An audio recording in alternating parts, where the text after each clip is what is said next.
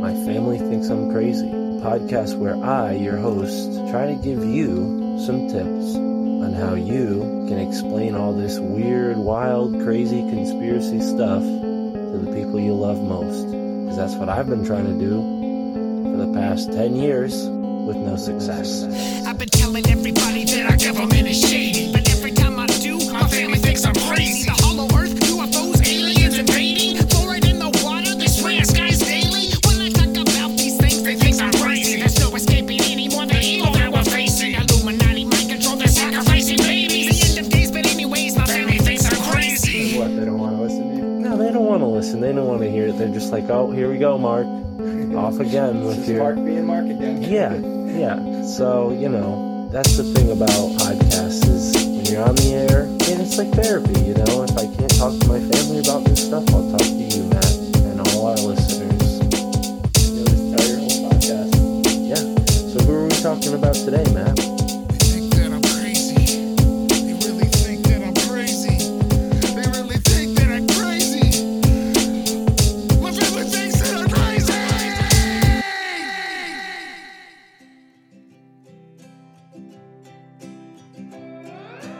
The mana is everywhere, from the big island to your front porch, thanks to today's guest, Buzz Costin, who joins me, Mystic Mark, here on the My Family Thinks I'm Crazy episode 246.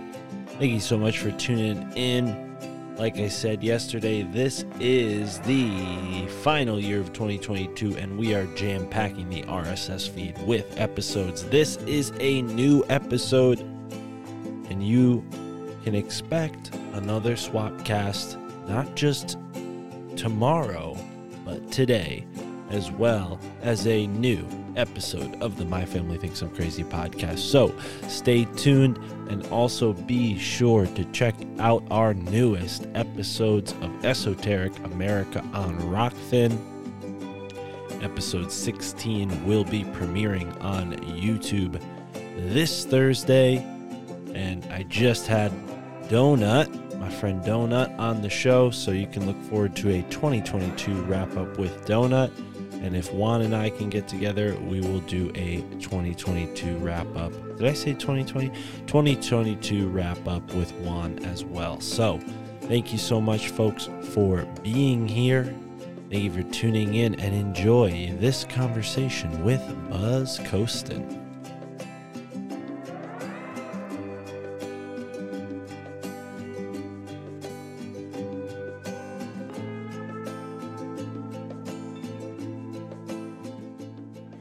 I actually tell the story of the birth of spiritual pizza in the print book, and in the audio book, I have some people actually talking about the birth of spiritual pizza as well as the book.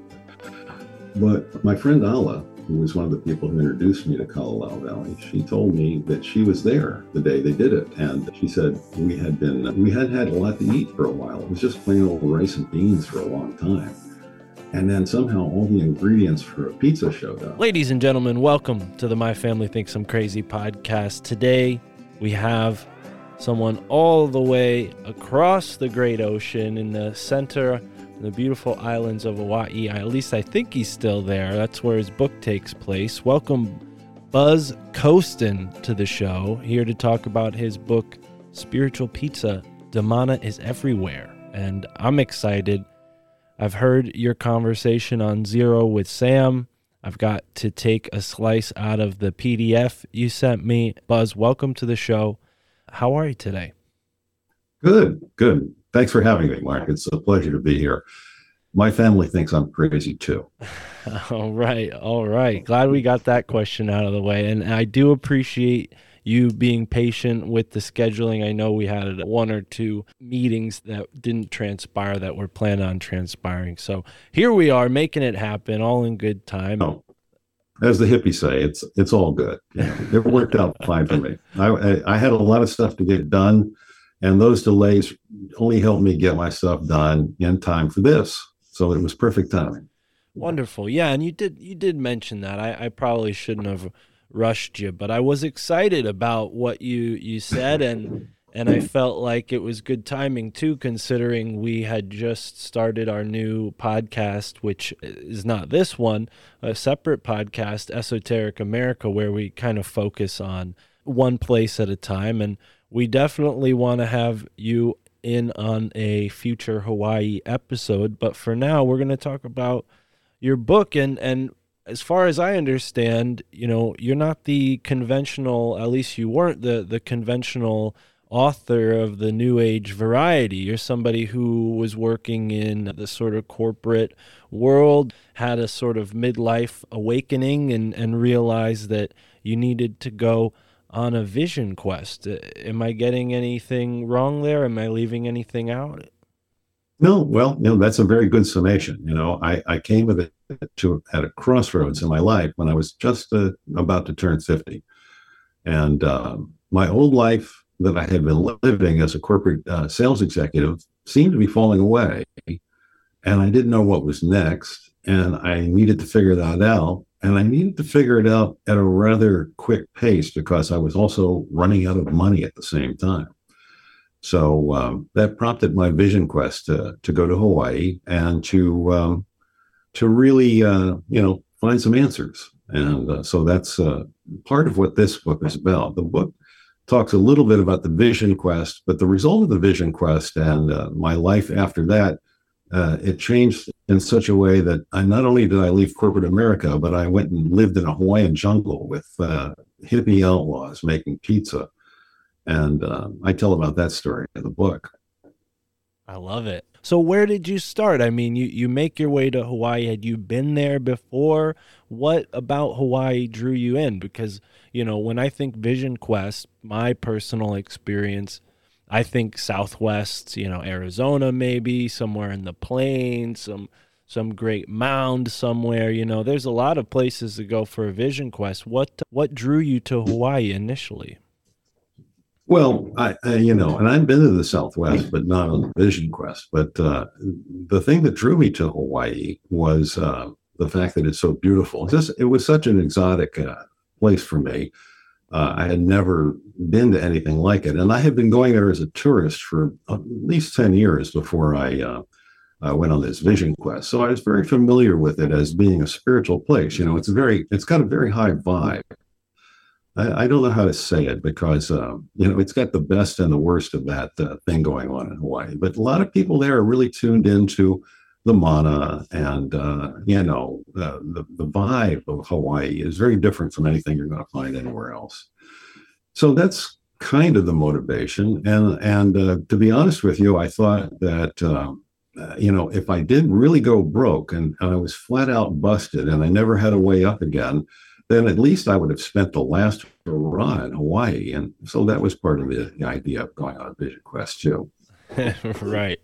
I'm sure it's a lot easier to be homeless under a coconut tree on a nice beach than maybe like in some awful urban somewhere in the 50 states. So yeah, I very much relate to that. And having a few friends now through this podcasting community, I've met some folks who live in Hawaii, and actually a close friend of mine who was my best friend at a very young age, he lives in Hawaii now.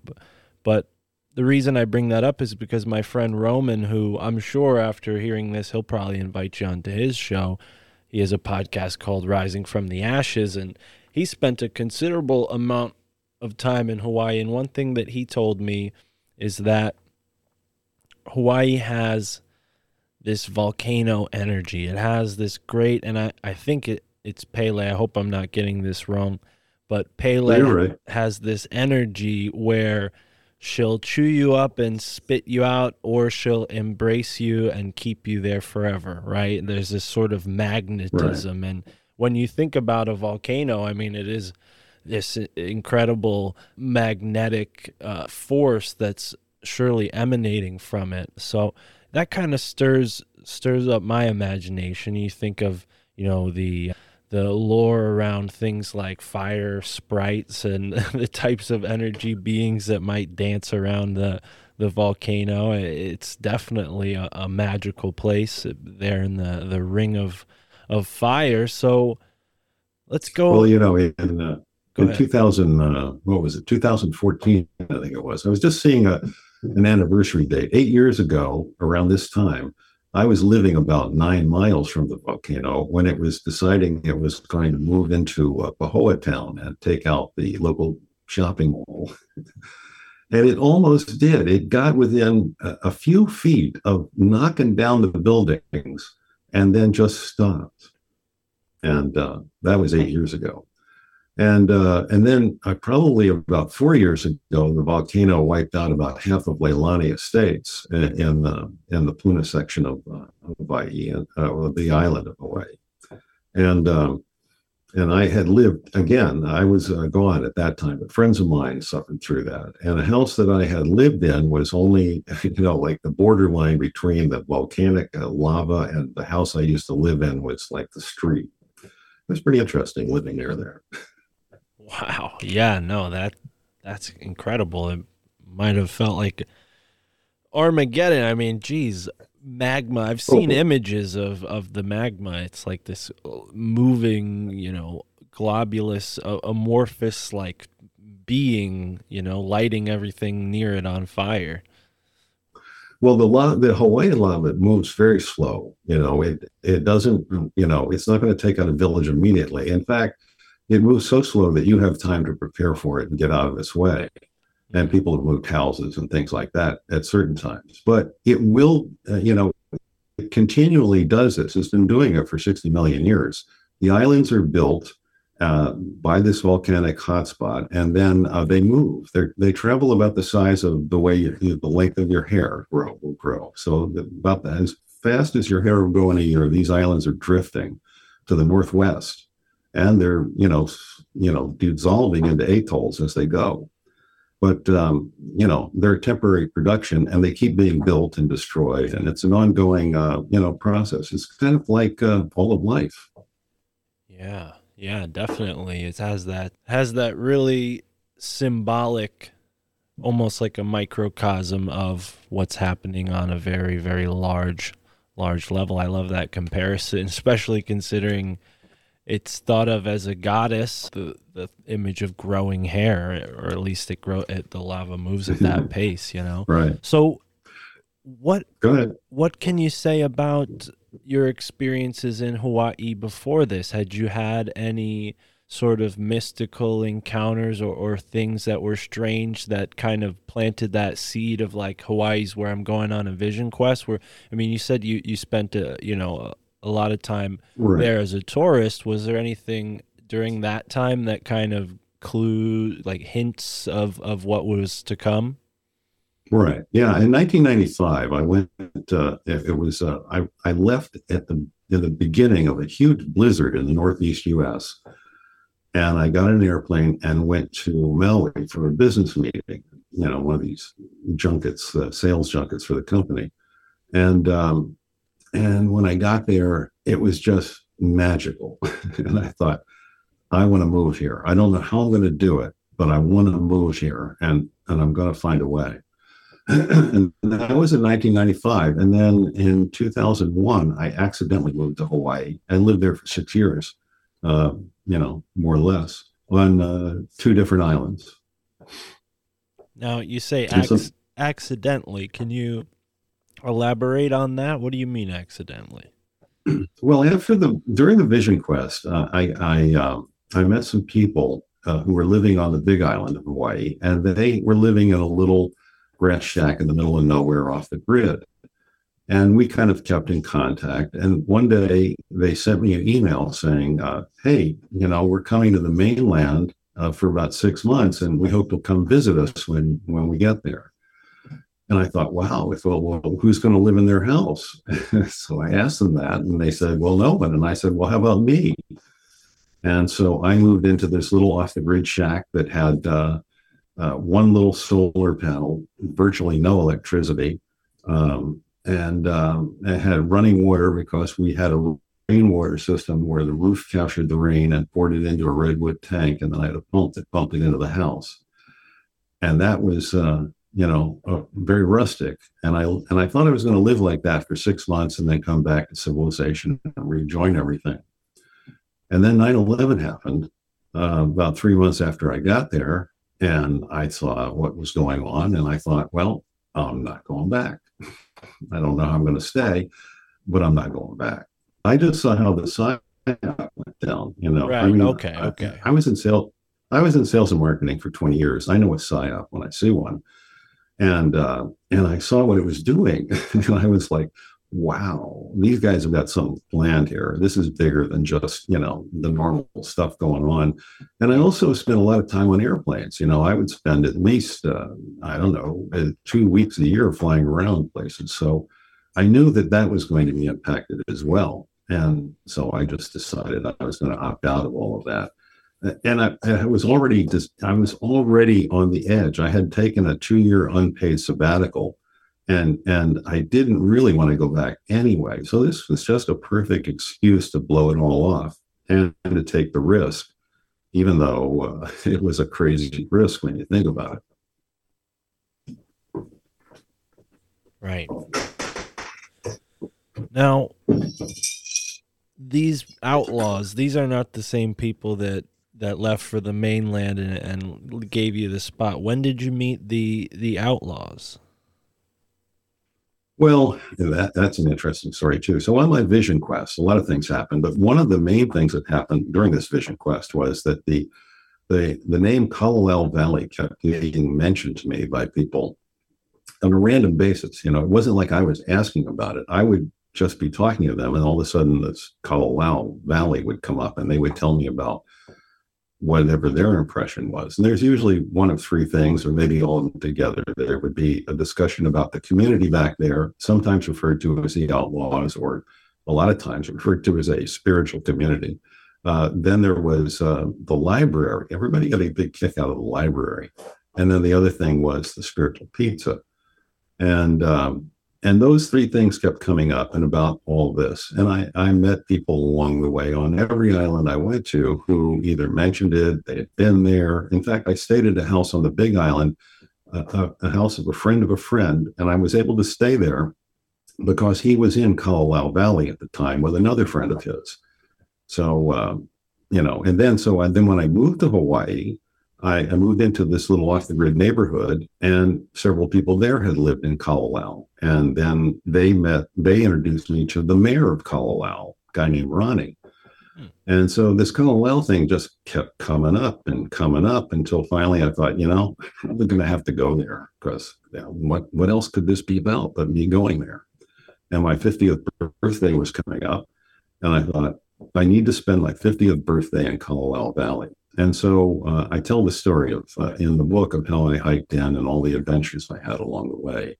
And then what happened to me in that first time I went in. And that's all in the first section of the book. And in the audiobook, by the way, you can hear me tell this same story. Right on. Yeah. And well, let us in on a little bit of it. I mean, of course, people are going to check out the book and the audiobook, but any compelling twists to what you expected to happen? There's a lot of stuff that happened to me between the time I tried to get on the airplane to the time I actually made it to the valley, and then stuff in the valley. So I'll give you a little short synopsis of this. A lot of synchronicities happened to me along the way. First of all, even though I knew I had to go, I really didn't want to go. I wasn't an experienced camper. I didn't live outdoors. I wasn't an outdoor guy. My idea of camping was staying at a Holiday Inn Express or a Motel 6, but, not actually living outdoors or anything like that. So, here I was about to go in and live in a jungle without any idea of how to do that. And so, that was kind of holding me back a little bit. And so when I tried to get on the plane, I would forget things like my wallet or my ticket or my sleeping bag and things like that. Eventually, all of it came together. I got on the plane. I got there. I had a couple of extraordinary experiences getting me to the trailhead. When I got to the trailhead, I started hiking, and then I lost my wallet that had my ticket and my money, and the same things I lost before the trip, I was lost on the trail. And then I had to make a decision on the trail whether to go in without going back and looking for it, or to go back and look for it. And because this was Colorado Valley, I went in without looking for it. And I figured I'd decide what to do about it when I got out. And that would be a month later. And so you can find that story in the book. Right on. Now, this spiritual pizza, it's an interesting concept. How was this born? There's a sort of a story behind this as well, huh? Right. There is a story I actually tell the story, the birth of spiritual pizza in the print book, and in the audio book, I have some people actually talking about the birth of spiritual pizza as well as the story. But my friend Alla, who was one of the people who introduced me to Colorado Valley, she told me that she was there the day they did it. And she said we had had a lot to eat for a while. It was just plain old rice and beans for a long time. And then somehow all the ingredients for a pizza showed up. And so she said we had to make a couple of pizzas, and then she describes, the whole process she went through of, I couldn't wait for this thing to happen. It was going to be just I knew it was going to be the greatest and all this kind of stuff.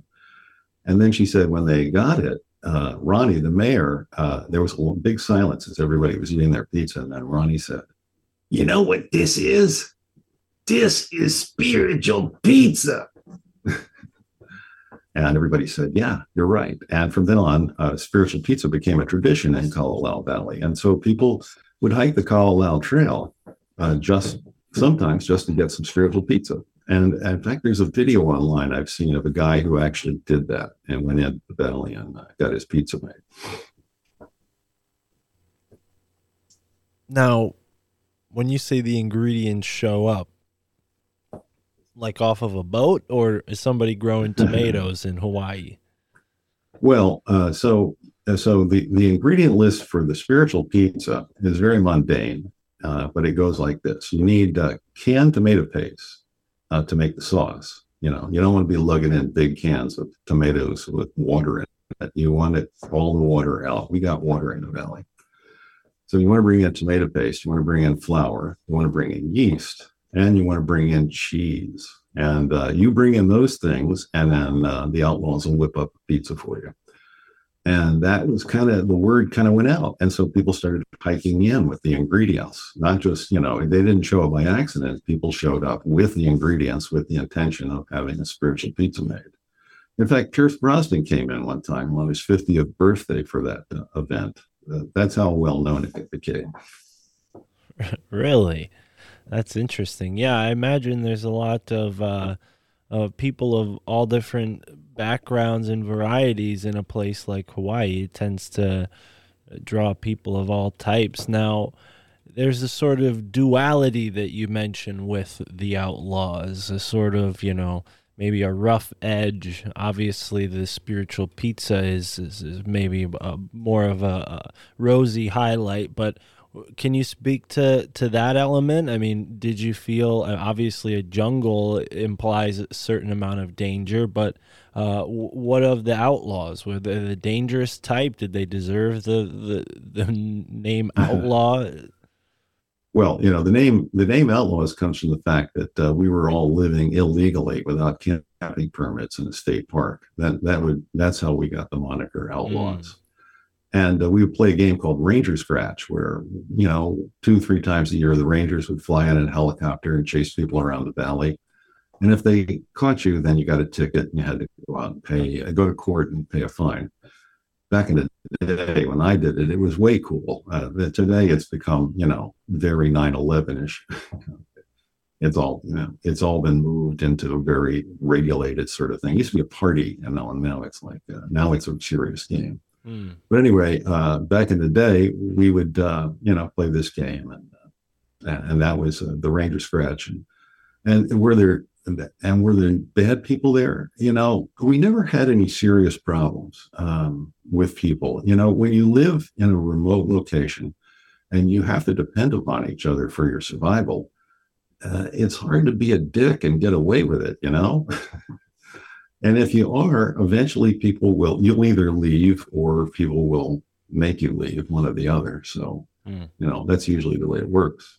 And I never had any serious problems with anybody there. But there were quite a number of alcoholics and people like that. They could be rowdy at times, but no serious problems that I could remember. Yeah, but there were certain type of people that I like this phrase, the drain bows. Can you get into that a little bit? Oh, yeah, what the a drain bow is, and Well, yeah. Well, the drainbow thing is interesting because, the outlaws, we have a limited amount of resources, and getting them in usually is difficult. So, when people show up with nothing, we tend to not like that. And they then became drainbows. However, I tell a couple of stories in the book of where we've got very judgmental. There's a story about a guy named Ray who was talking about how they just had it with the drainbows, no more nothing for anybody.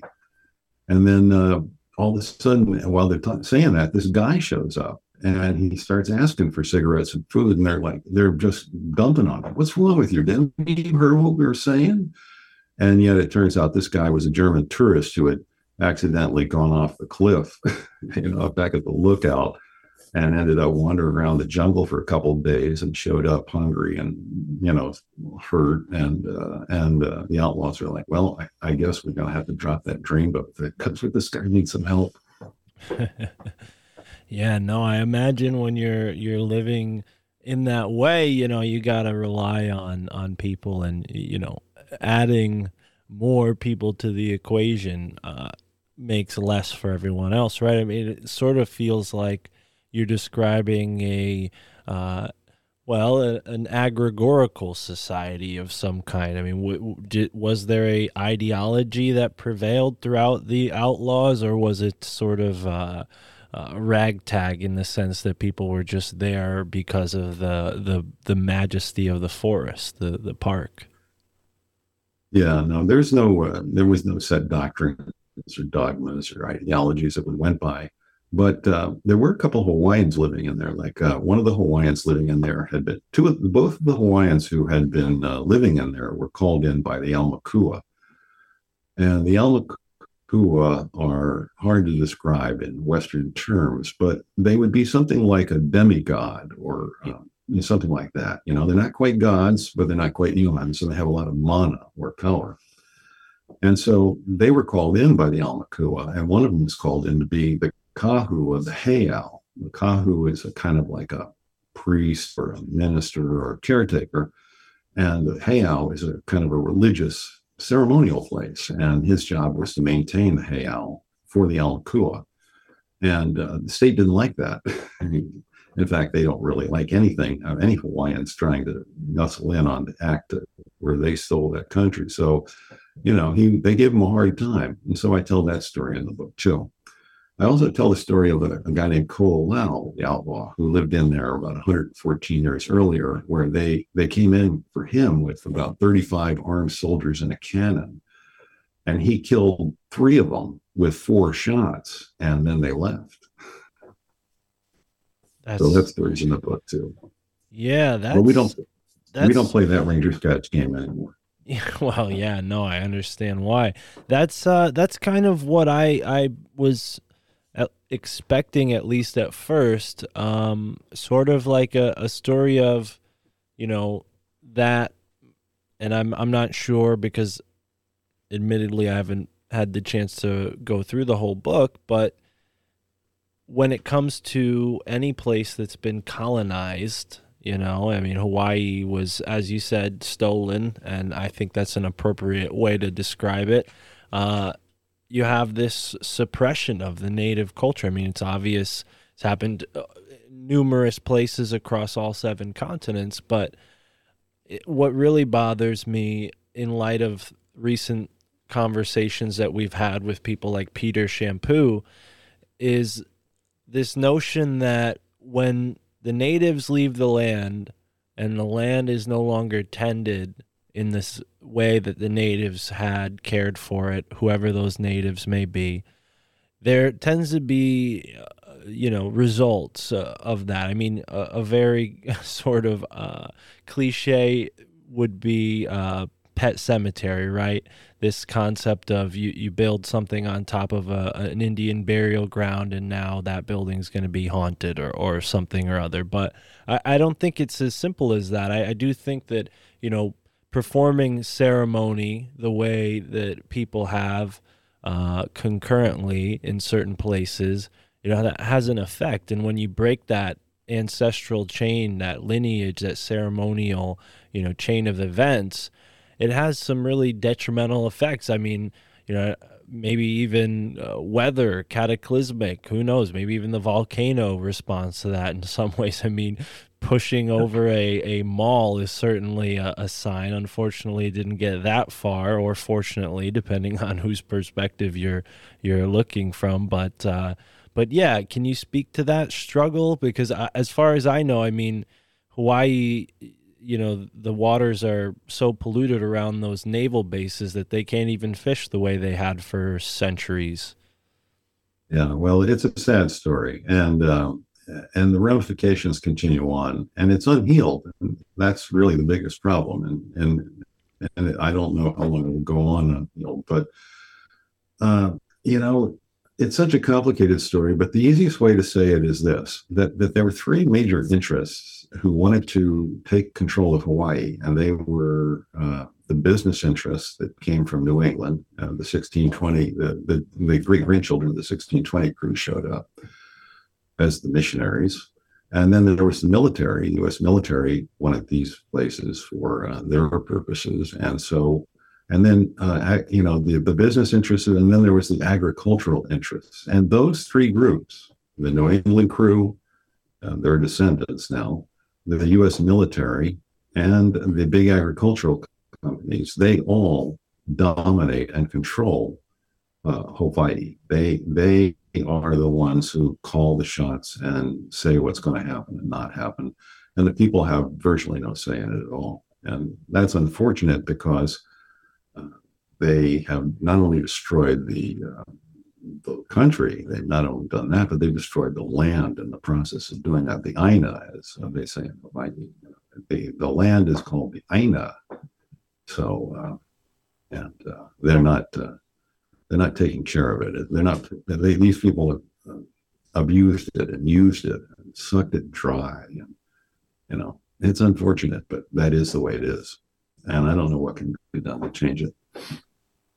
Yeah. To back up what you said about the New England crew, my recent research into New Haven, Skull and Bones, and Yale, I found that the first missionary to Hawaii is from Yale, and the guys who started Yale were also a part of this Stockbridge Indian Missionary School up in Stockbridge, Massachusetts, right. And that kind of, in a way, laid the blueprint for what was to come, and the fate of the Native Americans up until the West was settled. But it is interesting that Hawaii, I mean, I don't know the exact timetable, but I think it was sort of very early that people were sent. Like you said, only the grandchildren of the first people that kind of settled here in New England were already all the way over there in Hawaii trying to conquer that land as well. It just makes you wonder if they had some sort of knowledge of how special Hawaii was.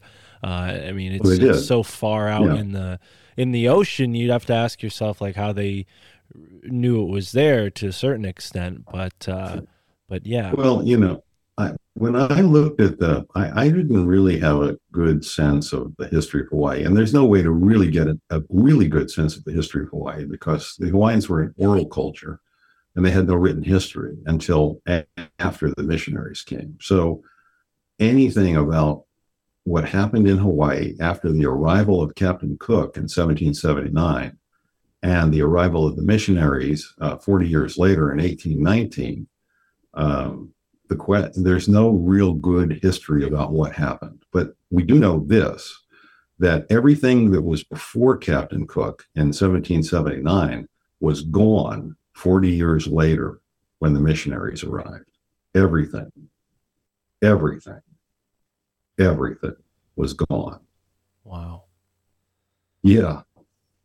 And what had happened was Hawaii had been transformed into some Halley dystopian nightmare that had a puppet Hawaiian government running things. But the Hawaiians knew that they weren't really in control and that the Haoles were running things.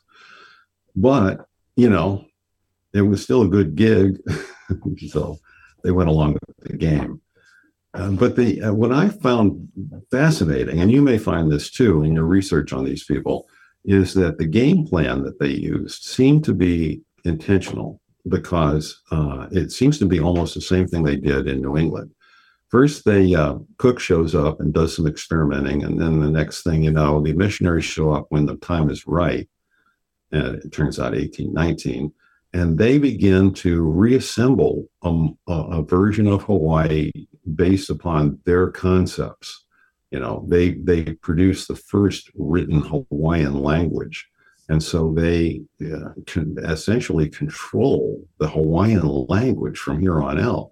And they determine the meanings and the pronunciations and the sayings and all that sort of stuff. So they got that going for them. And then 20 or 30, 40 years after that, it's somewhere around 1865-ish or 1869, I can't remember the exact date, they ban the use of Hawaiian in schools. So that now, you know, they're constantly doing things to destabilize the psychological state of the Hawaiians. First, they fuck up their language, then they tell them they can't use their language. Then all of a sudden there's this disease that they call leprosy, and they got to start putting them in prison because they're sick. And they use this whole public health thing to control the population and to subjugate them into slavery. And it's really an interesting tactic because I've seen it used elsewhere.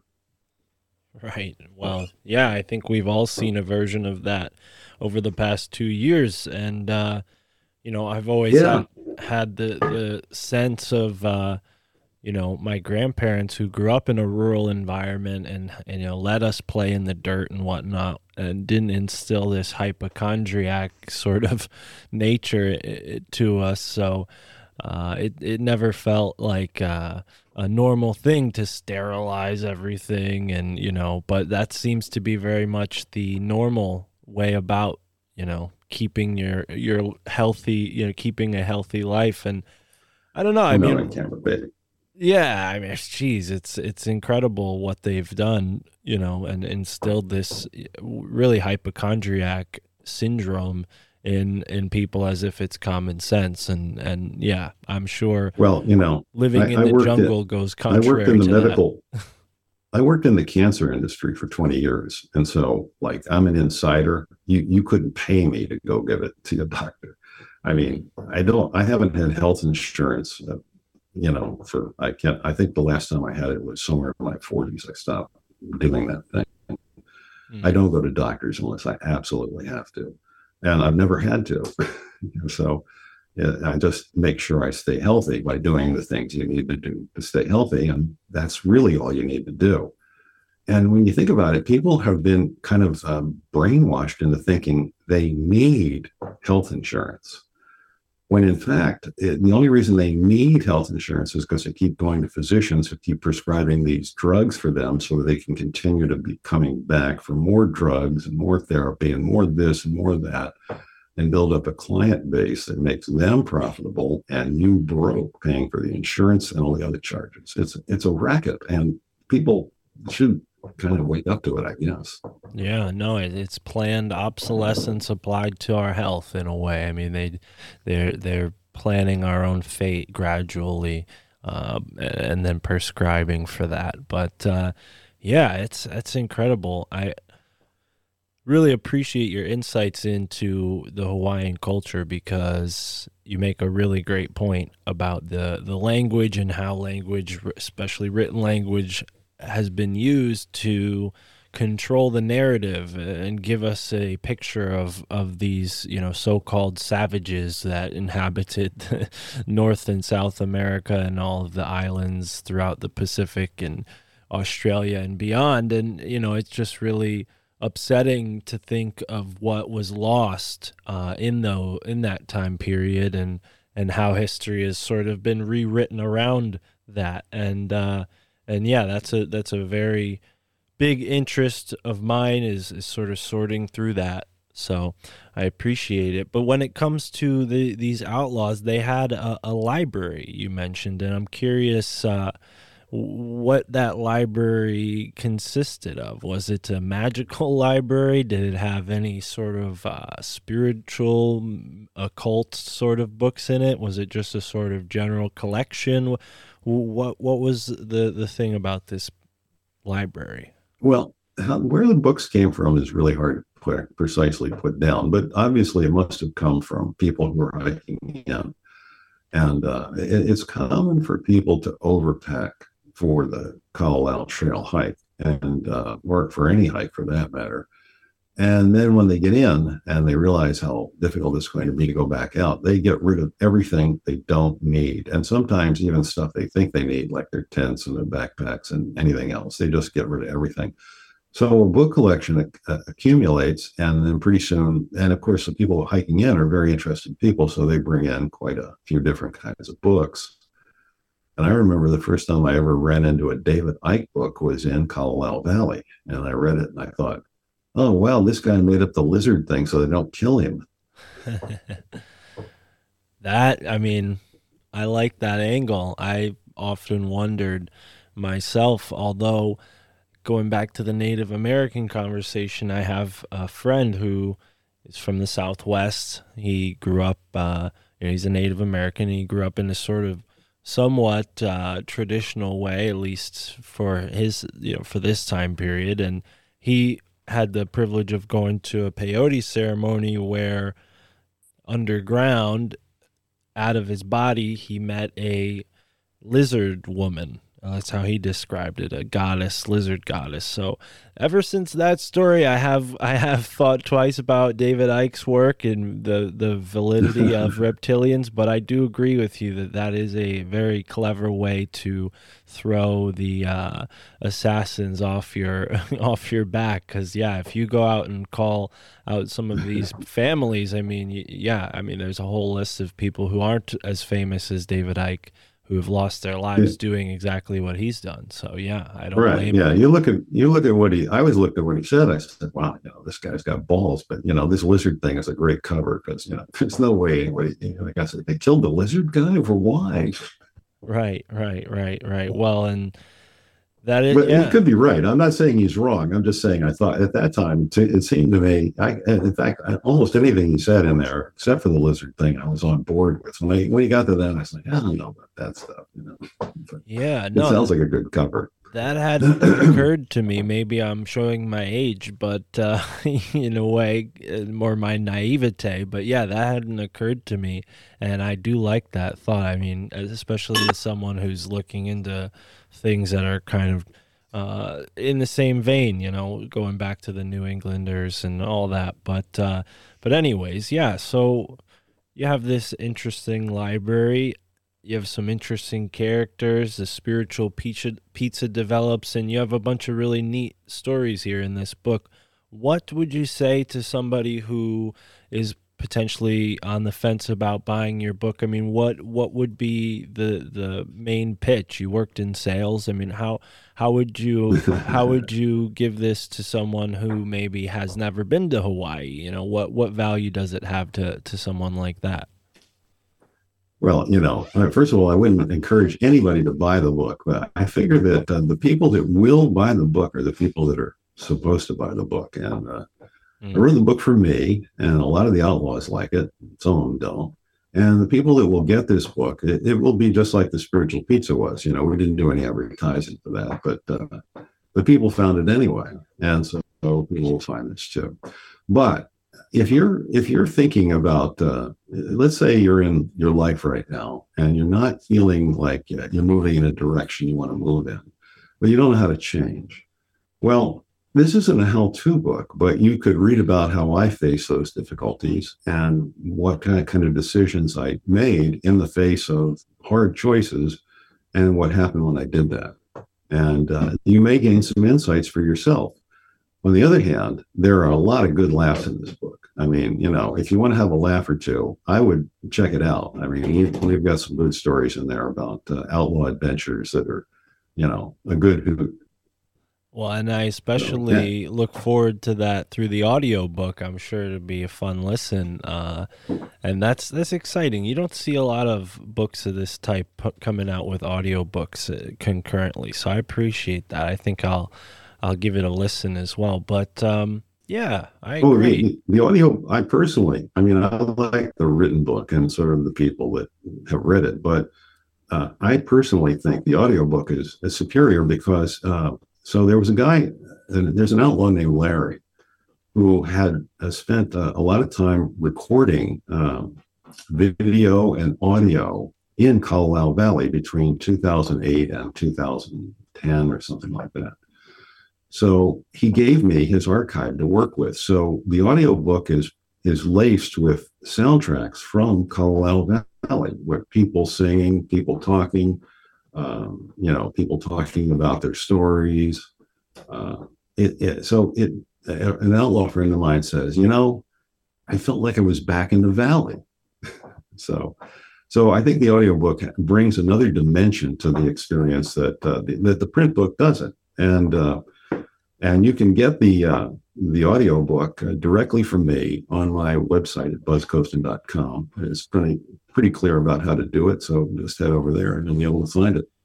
And if you go there and you're interested in the print book, there's a link that'll take you right to the Amazon link. You can buy it there.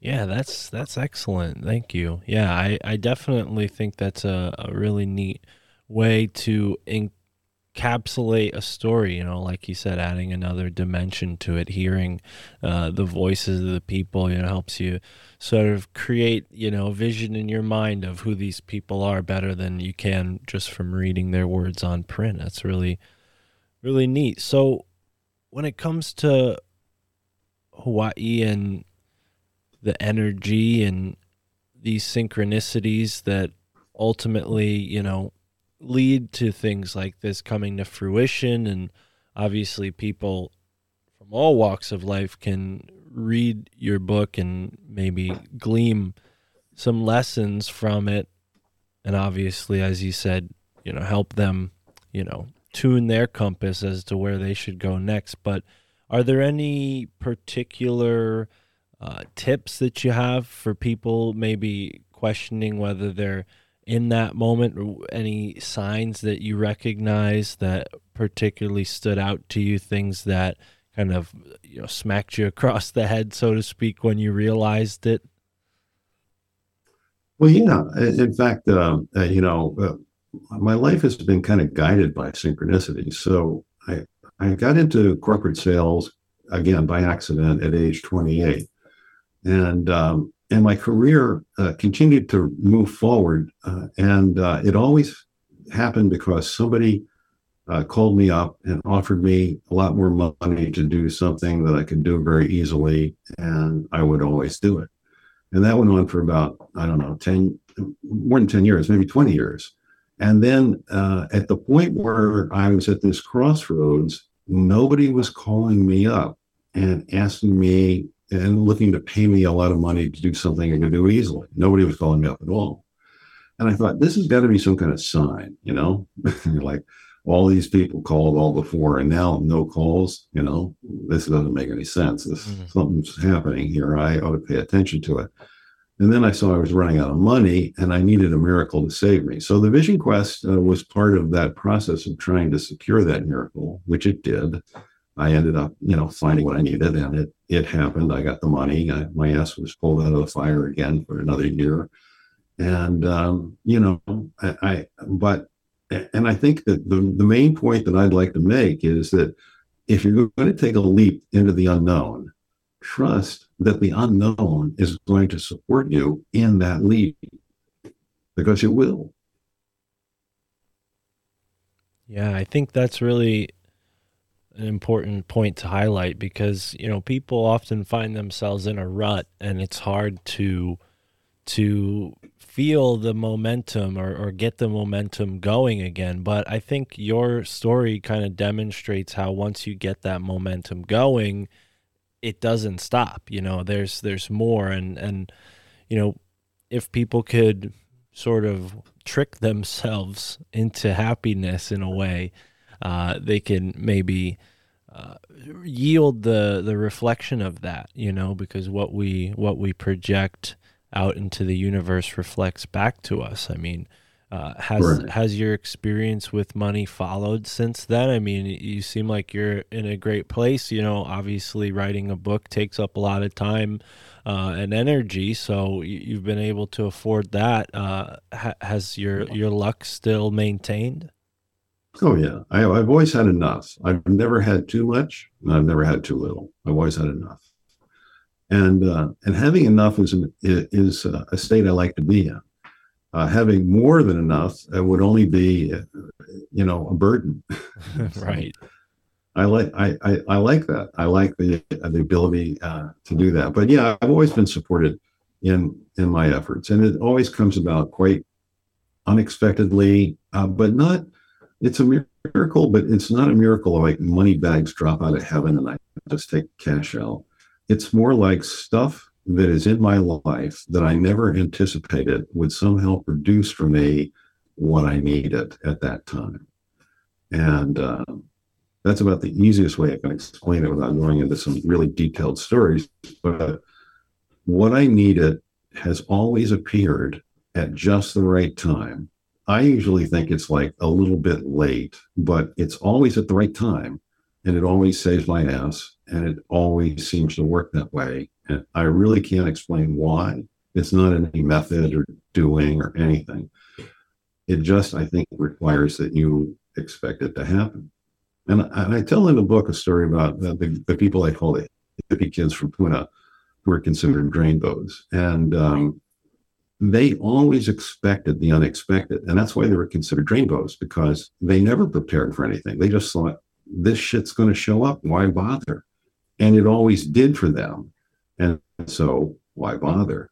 And I tell a story in the book of how I had an interaction with them. It's not worth telling here. But at the end, I end up having a birthday party with them on the Colorado Trail. And they didn't provide anything except the intent for it to happen. And it happened. And I tell that story too. Yeah, there's a zen to that, It's like the Big Lebowski, and I see you mention him at some point in your book, but Right. yeah, it is that dude kind of mentality where to the outsider, by all appearances, it's like, oh, this guy's, what does he have to offer? When, to someone who takes a closer look, they realize that person has everything they need, and there's a certain magic to that. I think, it's unique in a way to our American commercial culture, this sort of slacker image, but it's also kind of a fill-in in a way for the monk or the shaman of some kind when you look at it from that Big Lebowski angle. It doesn't it's almost like the fool in a way, like you don't realize the wit or the knowledge behind it. Even the person themselves maybe doesn't realize it. Well, another thing is that people are conditioned to think that they need to live up to the expectation of others. And that's just nonsense. It's your life, and you are the one paying the price for it. You're the one living it. And you don't need to live up to anybody's expectations except your own. And even then, don't be hard on yourself. Why do that? I hear people a lot of times say that they don't like themselves, or they beat themselves up mentally. And I think, why? I mean, you may be the only friend you have. Why beat yourself up? No, absolutely. Yeah, it took me a few years to realize that when I was younger, and I'm not perfect. We all go back and forth with that, but I do feel like since this podcast has started, it's been a lot easier to not beat myself up, because I have something that I'm consistently doing that I'm proud of, and other people get value out of it. But when it comes to, each particular person, we all have a certain archetype of some kind. You make the point some midway through the book about watching your sidereal zodiac. And I wonder, what are your thoughts on astrology in general? Because, I mean, not many people know the difference between the sidereal and, what's it, Babylonian I forget astrology. what the official name of Western astrology is. Yeah, we all Tropical, know. I think it's Yeah, called. thank you. I think it's Tropical. tropical, Yeah. I like but to I'm call not it sure. Babylonian, but yeah, tropical. There you go. Tropical astrology. So yeah, what are your thoughts on that? Because you point that out briefly here, and I'm wondering, what the distinction for you with sidereal versus. Well, I think my own personal opinion about astrology and all sorts of oracles is that it's just a way of accessing the unconscious, that imaginable part of our reality that we have such a hard time accessing is accessed through those type of devices. I pay attention to astrology to a certain degree. I know my signs and all that sort of stuff. I know my chart and all those transit stuff, but I'm really not 100% sure it has significant implications for me. But on the other hand, I use the I Ching when I want to access my unconscious. And I have found it to be a much more effective way of accessing it for me. And I get better answers than I would get, say, if I was using astrology.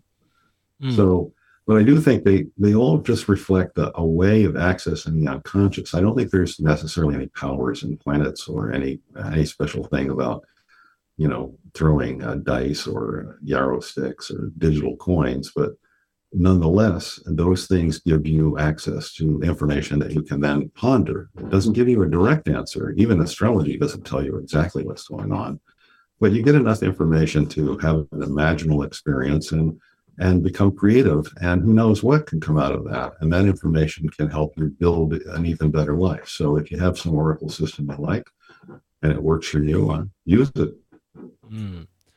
Yeah, and on the point of planetary or heavenly influences, you also make a note of full moon parties in Kalalau. I'm sorry, I'm not pronouncing that correctly, but no, you are. Yeah, Kalalau's right. Kalalau. Okay, cool. So yeah, you have these full moon parties, and the term lunatic comes from lunar. And lunacy, and I like to call the listeners of this show lunatics sometimes. So it's a friendly term around here. But what are your thoughts on the full moon parties and the energy of the full moon over Hawaii? Well, so when I moved to Hawaii, none of this is in this book, but this is new stuff. When I moved to Hawaii, I moved into this little neighborhood, and there was people there, and a lot of the people were young kids. A lot of the adults were my age, but the kids were, my kids' ages. They were in their 20s. And for some reason, I was the guy in the neighborhood that all these people hung out with. And so, and they would always invite me to do stuff with them. And whenever the full moon parties would come up, I would go to the full moon parties with them. And they were usually held at hard to get to beaches, and those hard to get to beaches are getting even harder to get to, or hard to find anymore. But anyway, we used to go to these hard to get to beaches, and then they would set up these giant speakers, and they would do these kind of full moon raves that go on, all night until the sun came up. And I went to many of those on the Big Island. Now in Kalalau, the full moon parties are a lot more mellow, no electronic music, and no big crowds. But nonetheless, you could have a good party for a full moon thing. Do a sweat lodge, and then have a little full moon party, have a spiritual pizza, and then call it a night. Right on. Yeah. There, you find that sort of thing in Hawaii that you don't find on the mainland as much. I lived on the East Coast of the United States for, 30 years more maybe. And I never recall a full moon party.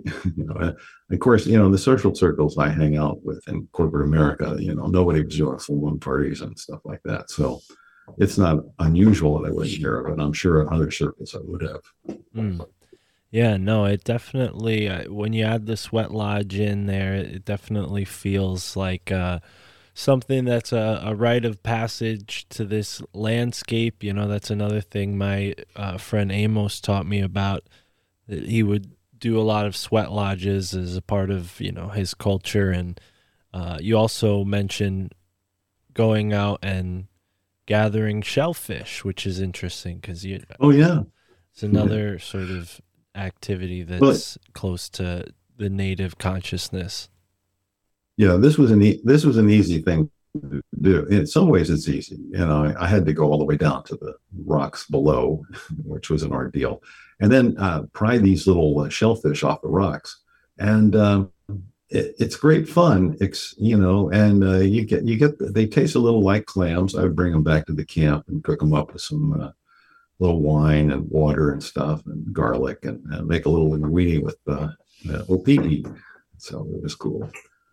Yeah, there was one of the few food sources that were easy to come by, but you know, you couldn't get a big meal out of it, and it was took a lot of work. So not everybody was spending hours a day down there peeling them off the rocks. Mm. Yeah, that's a rare treat. I'm sure it was fun to bring that you know, fine dining element into things using what was locally available. That's really cool. Well, we had a fisherman, a guy who we called Surfer Fish, and he used to catch these giant fish called alua, and they're really, really tasty. And you can't get them commercially, but we get a fair amount of supply. Wherever he was in the valley, he would be out there in his little kayak hunting them down, and they could feed a group of outlaws for a couple of days. Right on, yeah. And there's in the latter part of the book a little something about some lost tapes that were recorded in a recording studio. What's the story with these things? Well, so the last time when I left Colorado Valley in April of 2004, I had decided I wanted to do a little CD with my friend Ali Kai. And so we tried to record some of his songs. We did record some of his songs at a recording studio near us. And then we just the thing just never took off, and we never finished his album, and it all kind of fell apart. But when I was putting this audio CD together, I pulled out some of his old recordings, and I've worked them into this audio book. So, in fact, there's one I use a couple times in there where he's in the recording booth and things aren't going well. It takes him 3 times to get the song started. So it's a pretty funny scene, but that's on the audio book and you can hear it too. But yeah, Ali Kai is a great voice, and you can hear some of his song. His playing. I was listening to these recordings. I hadn't listened to them in a long time, and they're 20 years old now at this point. And I'm thinking, man, that guy his voice is solid and his playing is excellent. You know, I can't believe that he didn't make it big, but it was good stuff. Yeah, so that's really cool. I'm glad that that we heard that. You know, it adds a little dimension again to the audiobook. Now, when it comes to your trips afterwards, you did a sort of one type of trip, a mental trip, and then you went on a series of trips afterwards. Could we talk a little bit about this LSD experience? Sure. I mean, I have no problem with that. I've done a lot of psychedelics, and you know, but I have very boring stories. I've never had any kind of. And the first psychedelics I ever did, it was pretty trippy. But that was, you know, like I was 18, and I became a Jesus freak shortly thereafter. So that was a pretty heavy trip. But since then, the few times I've done LSD, not much has happened. Although the last time, this is interesting. So in the book, I tell the story of the guy who walks into our camp on our last stay there, and he offers everybody a handhead of some acid. And I can't remember how, but I ended up having some tabs to take with me, and I was on my way to Germany to do my last consulting gig ever. And when I got there, the CFO was a deadhead, and he had done a lot of acid in his time. So I said, "Oh, dude, I got some tabs with me. We'll just drop here at night and have a good time." So we did some acid, and you know, it was cool. We listened to some music, and then I went to bed, and I had this dream that he was trying to seduce me back into the business world. and that was my last acid trip. Oh, But in no. Colorado, it wasn't that big. But when I moved into that neighborhood I told you about, the place in Ocala with the little grass shack, there was a cow pasture, not more than a football field away from me. So I would go up there every morning and collect psilocybin mushrooms and then stick them in honey in a jar. And I'd make this honey mushroom tea. And then, whenever it was a full moon party or a reason to have a party, we always had this mushroom tea handy for anybody that wanted it. Oh, wow. Yeah, I gotta ask you for that recipe there, and I'm very interested in that.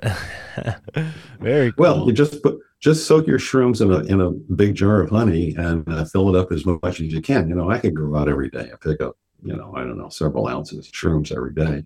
And I just bring them back and stick them in the jar and let them marinate in the honey. And, the honey would get all kind of black and blue, and, it was cool. I'd take them to full moon parties and we'd sip them and have a good time.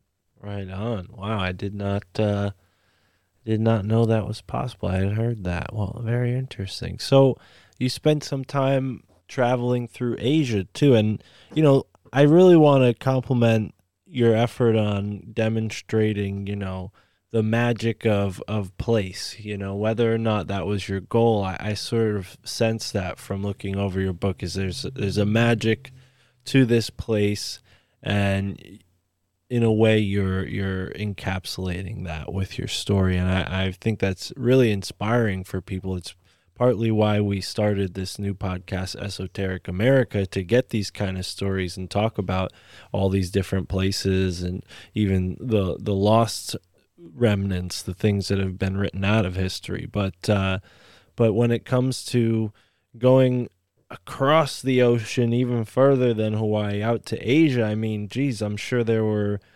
some eventful things taking place there. Any synchronicities that took place in Asia? Well, again, the Asia story is a whole another book too. But the long and short of it is, I went to Asia. I spent about 6-9 months there. Came back to the States for 6-9 months, and then returned to Hawaii thinking I was going back into Kalalau. Didn't work out, so I got on a plane, went back to Southeast Asia, figuring I'd only spend 6 months there and come back to Hawaii. And I ended up living there 6 more years and didn't get back to Hawaii for quite a while.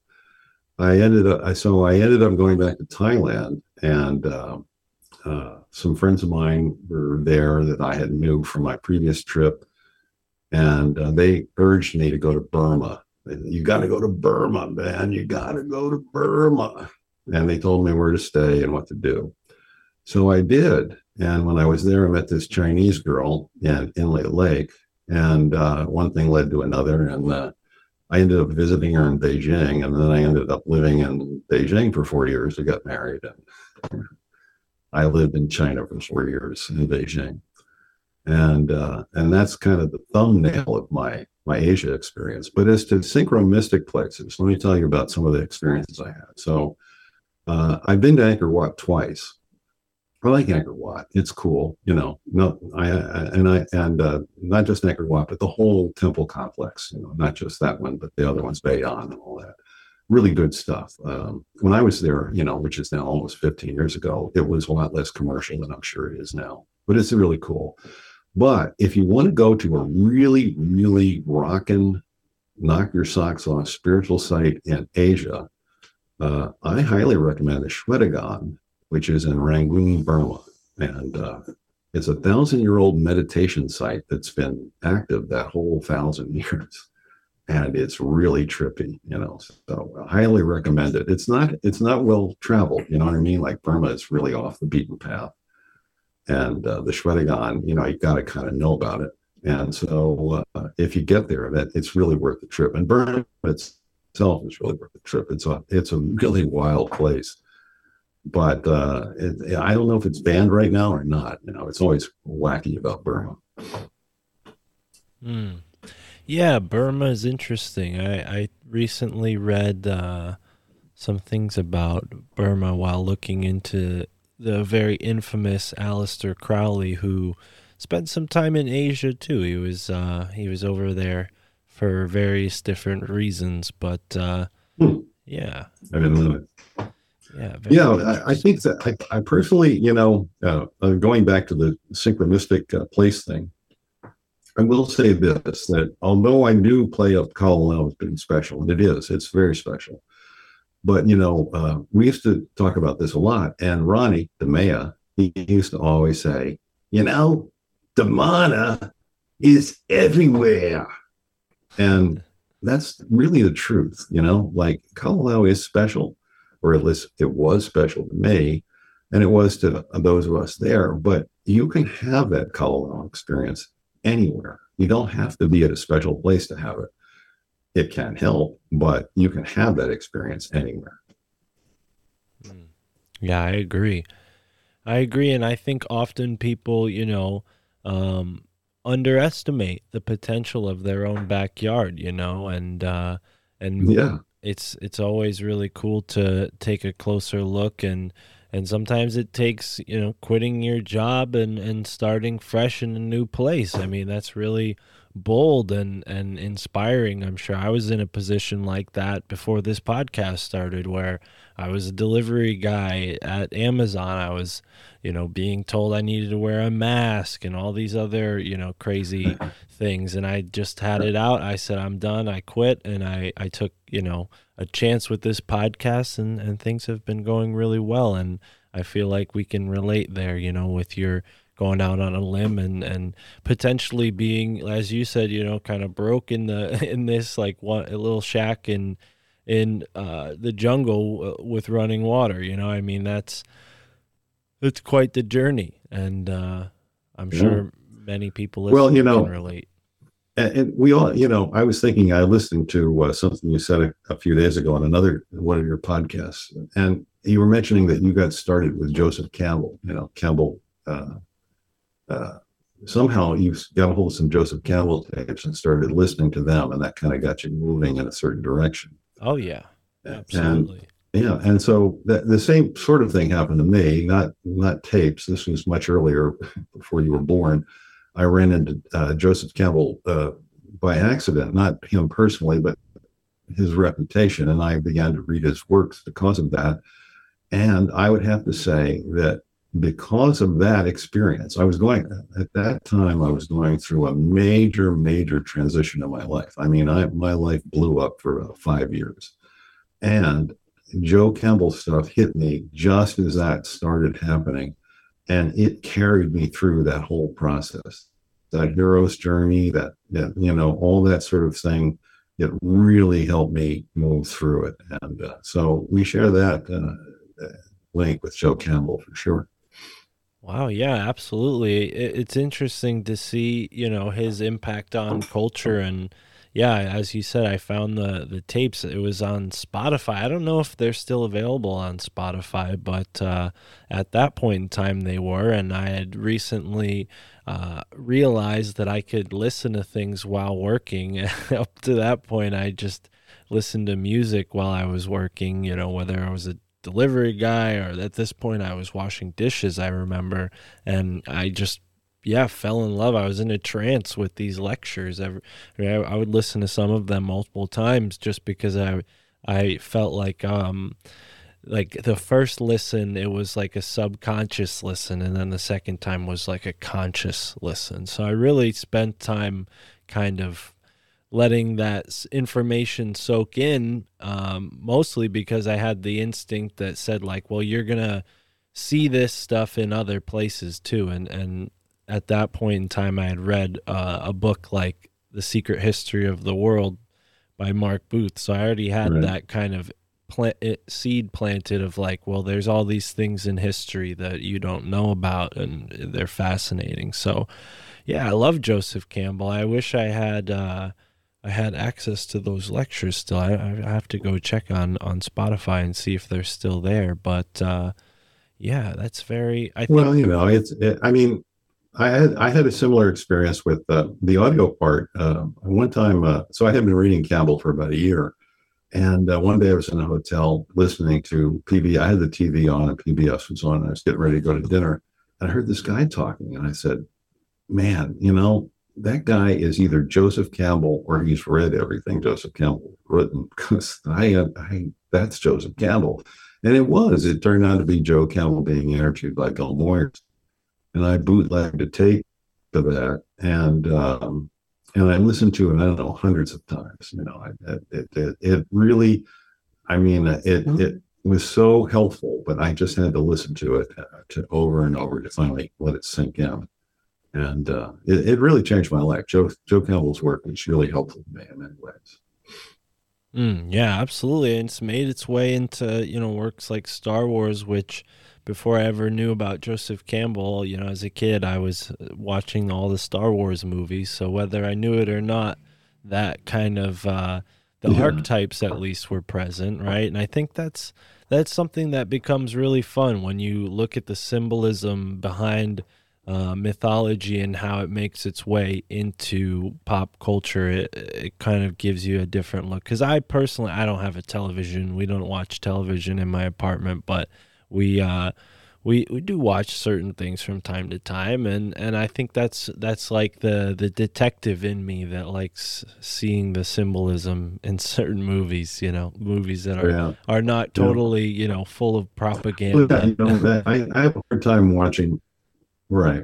I have a hard time watching movies and TV for that same reason. I spot the programming right away, and I'm not interested in the programming. So it makes it tough for me to enjoy it because it's not on all the time. They're just popping it in when they need to.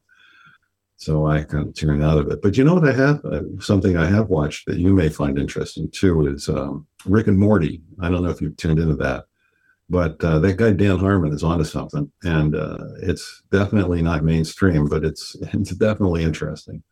There is this one segment that's worth looking at. You can find it on YouTube called Roy: A Life Well Lived, and it's a 1-minute sketch that completely explains human existence from the idea that you're living in a video game.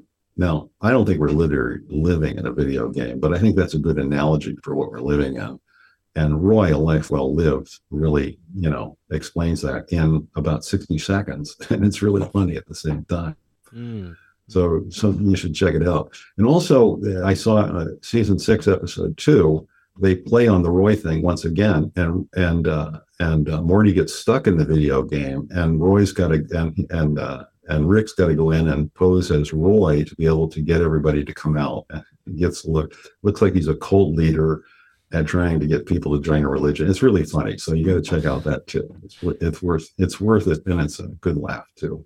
Right on. Yeah, I'm aware of Rick and Morty. I haven't sat down and watched much of it, so I'll have to go and look that up. But yeah, I'm sure. To be honest with you, those two are the only things worth watching, but the others are pretty good. But those things are just over the top. Okay. Insightful and excellent representations of the reality, the so-called reality we live in. Well, I know that Dan Harmon, I think he's interviewed with Duncan Trussell, so he definitely has Duncan's ear, and Duncan has a certain interest in metaphysics and spirituality and the occult. So yeah, I guarantee that there's some overtones or undertones to Rick and Morty from the little I've seen. But Buzz, this has been really. Harmon, go ahead. I think Harmon has said publicly that he's a fan of Joe Campbell's stuff. So okay. His whole, in fact, he has a whole story arc theory that's based on the hero's journey that he tries to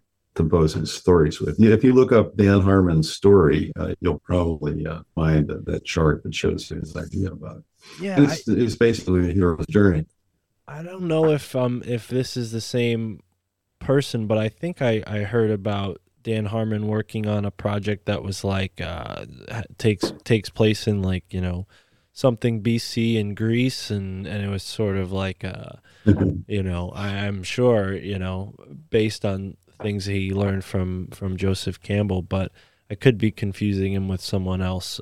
But yeah, definitely an avenue for people to go down if they're interested in this type of symbology. But of course, we want to tell people to go and check out your book, Spiritual Pizza. The mana is everywhere, and obviously the audiobook that accompanies that we've talked about. But is there a certain website folks can go to, a main page where all this stuff is listed? Yeah, the best place to go is buzzcoastin.com, and there you will see the links to all the things I'm offering. So there's a link to the print book, which will take you directly to Amazon. There's a link to the audiobook, which you could buy from me. There's a link to free stuff, and there is a link to About Me, where I also plug my book once again. So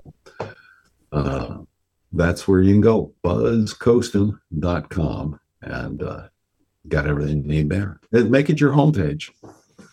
Wonderful.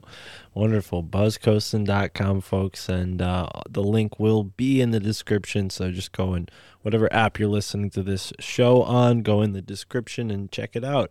Buzz, thank you for joining me. Thank you for reaching out. And I really appreciate you putting this into print and giving people a slice, so to speak, of this spiritual pie that is Hawaii. So until next time, folks, thanks for tuning in and enjoy the moment wherever you are in the now.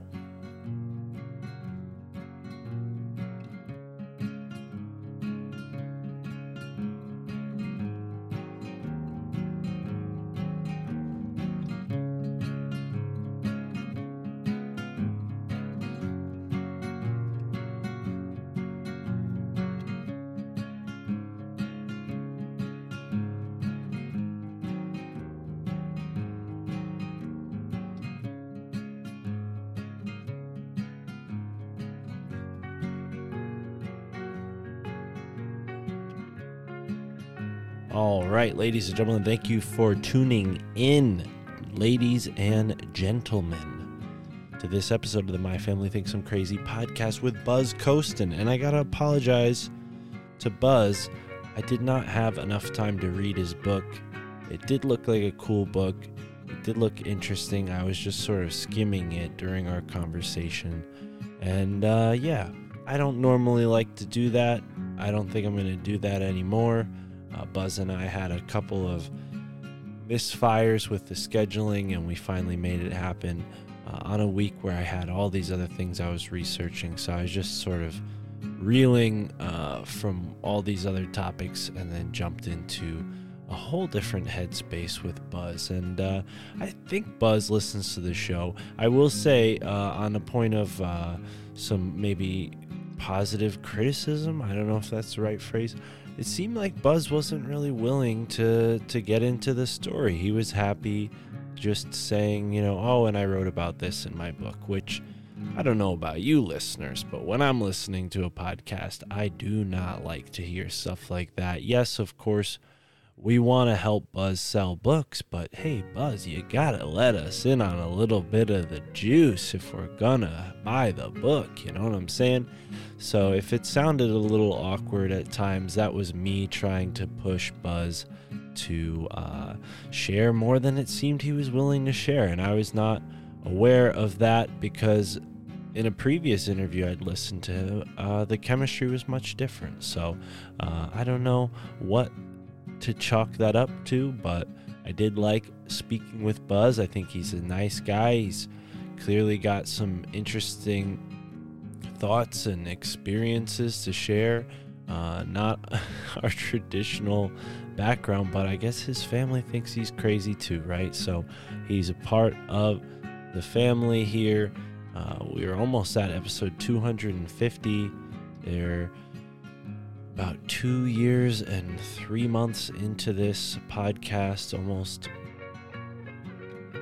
2 years and 2 months, actually. 2 years and 2 months. So very happy to be here, made it this far, and we're going to keep going strong. Like I said, this week you can expect an episode every day until 2023.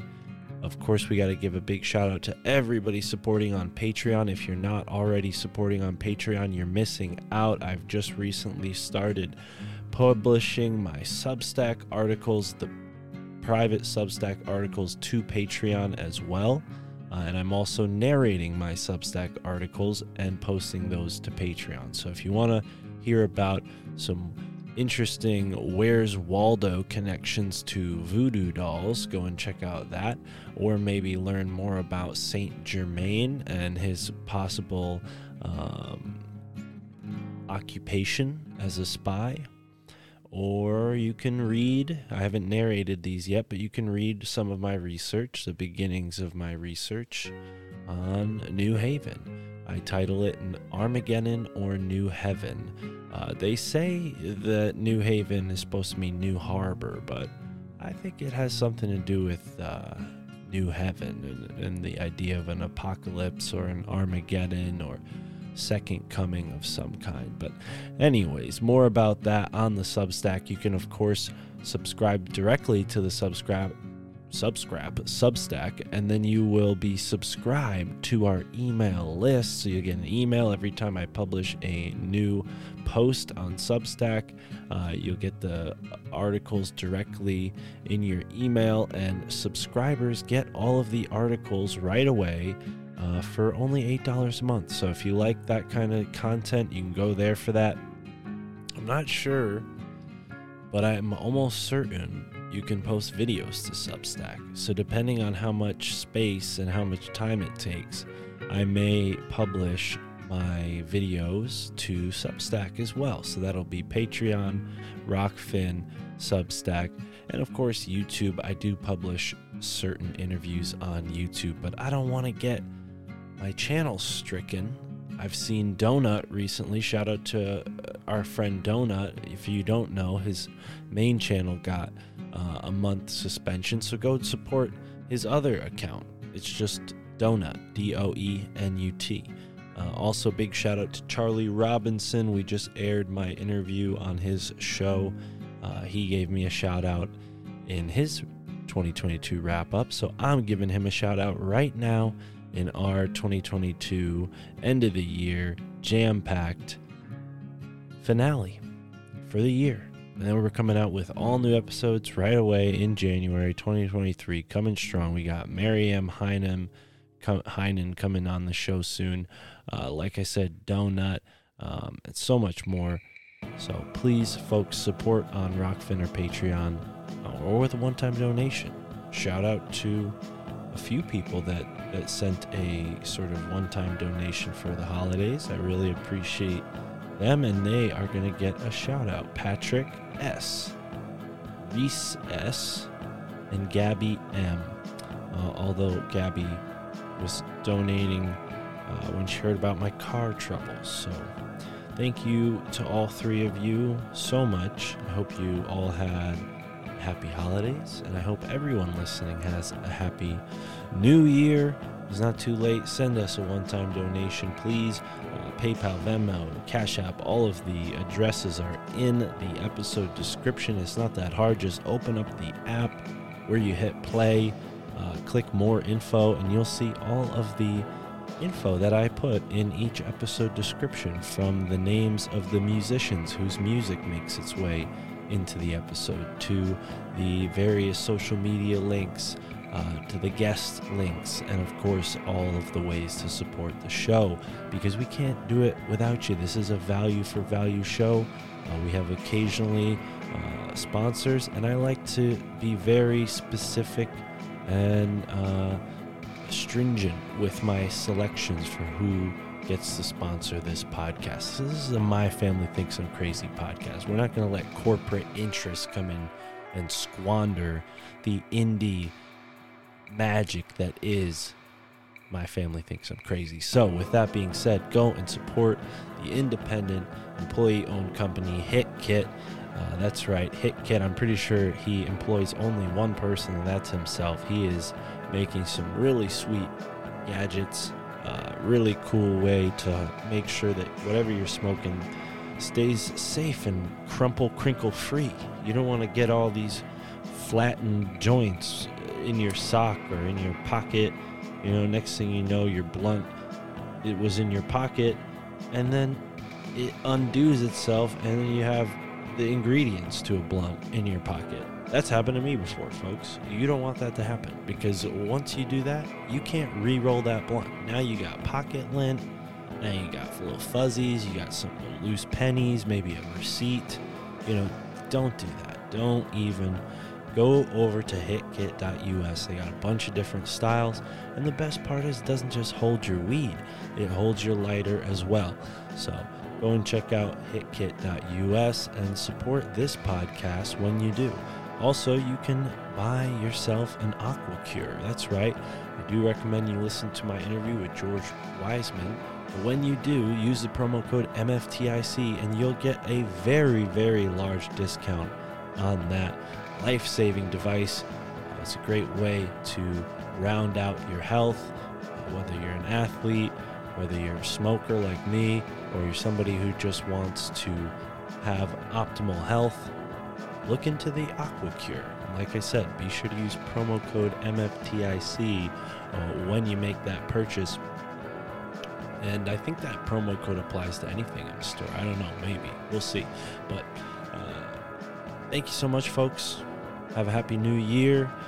But stay tuned. We're going to be bringing you new and old episodes all week. We're going to be airing swapcasts that I forgot to air or guest appearances that I've made in 2022, along with new episodes like the one you just heard today. So thank you so much, folks, and immerse yourself in the moment wherever you are in the now. MFTIC.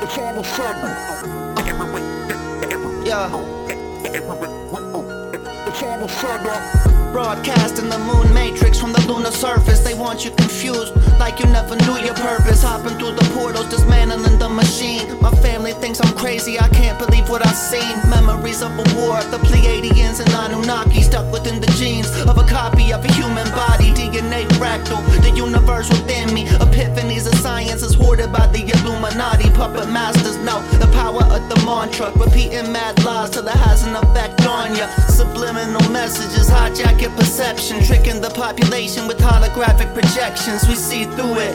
The system is unraveling. I'm astral traveling through the library of the Vatican on a sacred journey. I embark with the squad, forever spitting truth like Mark on the pod. Gotta know the facts, never hold back, cause I ain't getting caught up in the soul trap. I dissect the fabric of reality, looking for the answers, searching through the galaxy. You might be feeling stressed out. Depression, anxiety is no measure of health. To be well adjusted to a sick society. You don't even know how powerful you are.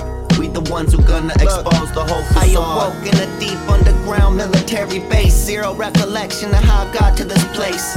Alien corpses floating in glass cylinders. Must have been extracted when they crashed into us. Animal hybrids contained in the cages. A lion with the eagle head. Monkeys with reptilian faces. Losing my mind and I'm feeling desperate. I look around the room and I see no sign of an exit. All of a sudden the wall flickers away, revealing a hangar full of spacecraft. My getaway. I run to the nearest one. See a guard knock him out. Rob him for his plasma gun. Hop in the ship, take the controls. They highly intuitive, I figure it out easily. Lift off, accelerate through a tunnel until I see the light. Fly into the sky, get flanked by 6 F-35s. Gotta know the facts, never hold back, cause I ain't getting caught up in the soul trap.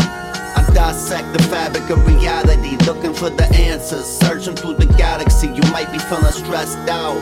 Depression, anxiety is no measure of health. To be well adjusted to a sick society. You don't even know how powerful you are. We the ones who gonna expose the whole facade.